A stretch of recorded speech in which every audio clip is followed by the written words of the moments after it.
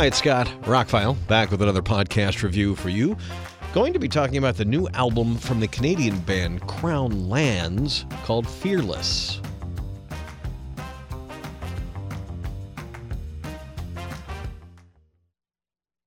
Short version is, if you like 70s Rush, this band will scratch that itch, much like Greta Van Fleet will scratch that Zeppelin itch.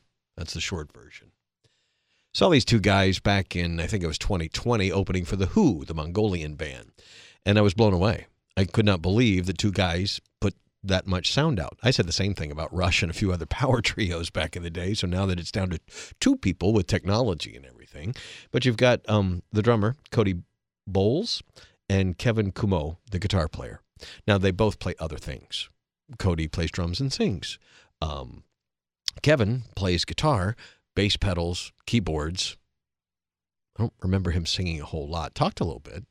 Anyway, again, if this is a band, Greta Van Fleet has come into their own, especially with a new song. If you've heard it, go check it out. I might do a review of just that song. It was good. This is a band that's performing in the vein of something you may like, but doesn't sound exactly like. Matter of fact, there's a few things here and there very reminiscent that take me right back. But look at it this way. Nobody's making 70s style Rush anymore. Rush is not making Rush anymore.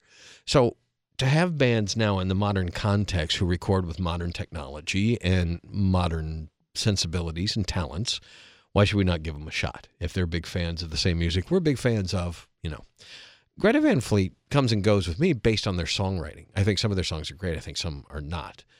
This album, if this was their debut album, I'd be jumping up and down saying this is the best new band to come along in a long time. It's not. I enjoyed their EP, and like I said, I've seen them 3 years ago. They're fantastic. They nail it. I wouldn't say it's a tribute or an homage. It's just the fact that they're making modern music in the vein of how Rush kind of sounded in the 70s. Cody's got a great voice. Kevin's an incredible player. They're both good musicians. The songs are put together well.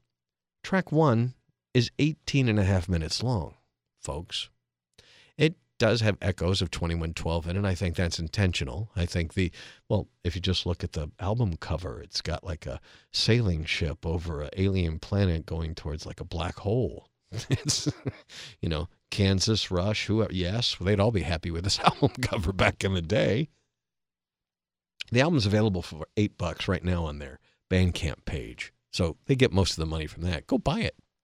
Stream it from there. Give it a listen. Tell me what you think. Now, I don't do a whole lot of music reviews anymore because, one, I can't do them the way I want to do it. All my friends do music reviews on YouTube and they put clips from the songs in it. I always get strikes, copyright strikes and stuff, and I don't want to do that. So I need to figure out. I have letters from record labels that says I can do things like that. So should be able to do it. Anyway, that's something I'll deal with YouTube. So, and the other thing is time. To really give you an honest opinion about an album, I have to listen to it more than once or twice. I can't just put it on and go, no, that was good. All right, here's some thoughts. I can do that with a movie, but that's a different experience. An album, a music album, to me is a whole nother thing. So I've lived with this album. It came out on March 31st. I had a little bit early. I had a stream, and then they sent me the MP3s. I burned it to a CD, and I put it in my car. That's where I do a lot of my extreme listening. My drive to work is shorter than that first song, so it took me a while just to listen to the album. It's not super long. The other albums are 3 to 5 to 7 minutes long. It's not, but the first one, 18 and a half minutes. And it's wonderful. You never get bored in that thing.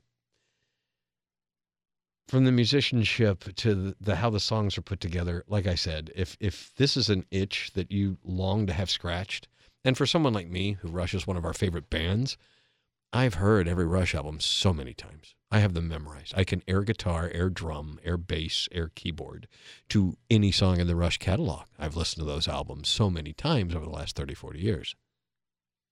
Crown Lands is brand new. It's exciting. It's well produced. It's well performed. I'm trying to find flaws with it. If anything, it's got too many callbacks to Rush. They could do their own thing. And maybe when they're farther in, like Greta Van Fleet is, they will start, because Greta Van Fleet loves Zeppelin, obviously, but the new song, that's their own thing. They're kind of on their own path now, and that's great. Took them 3 albums. Good. I think Crown Lands is more than there. I really, doesn't echo Rush, just makes me miss Rush when I listen to this band because they're that good. They're not trying to be Rush. They're trying to be Crown Lands. They have their own, shall we say, emphasis behind everything. They call themselves a raw blues rock power duo harboring latent prog rock tendencies.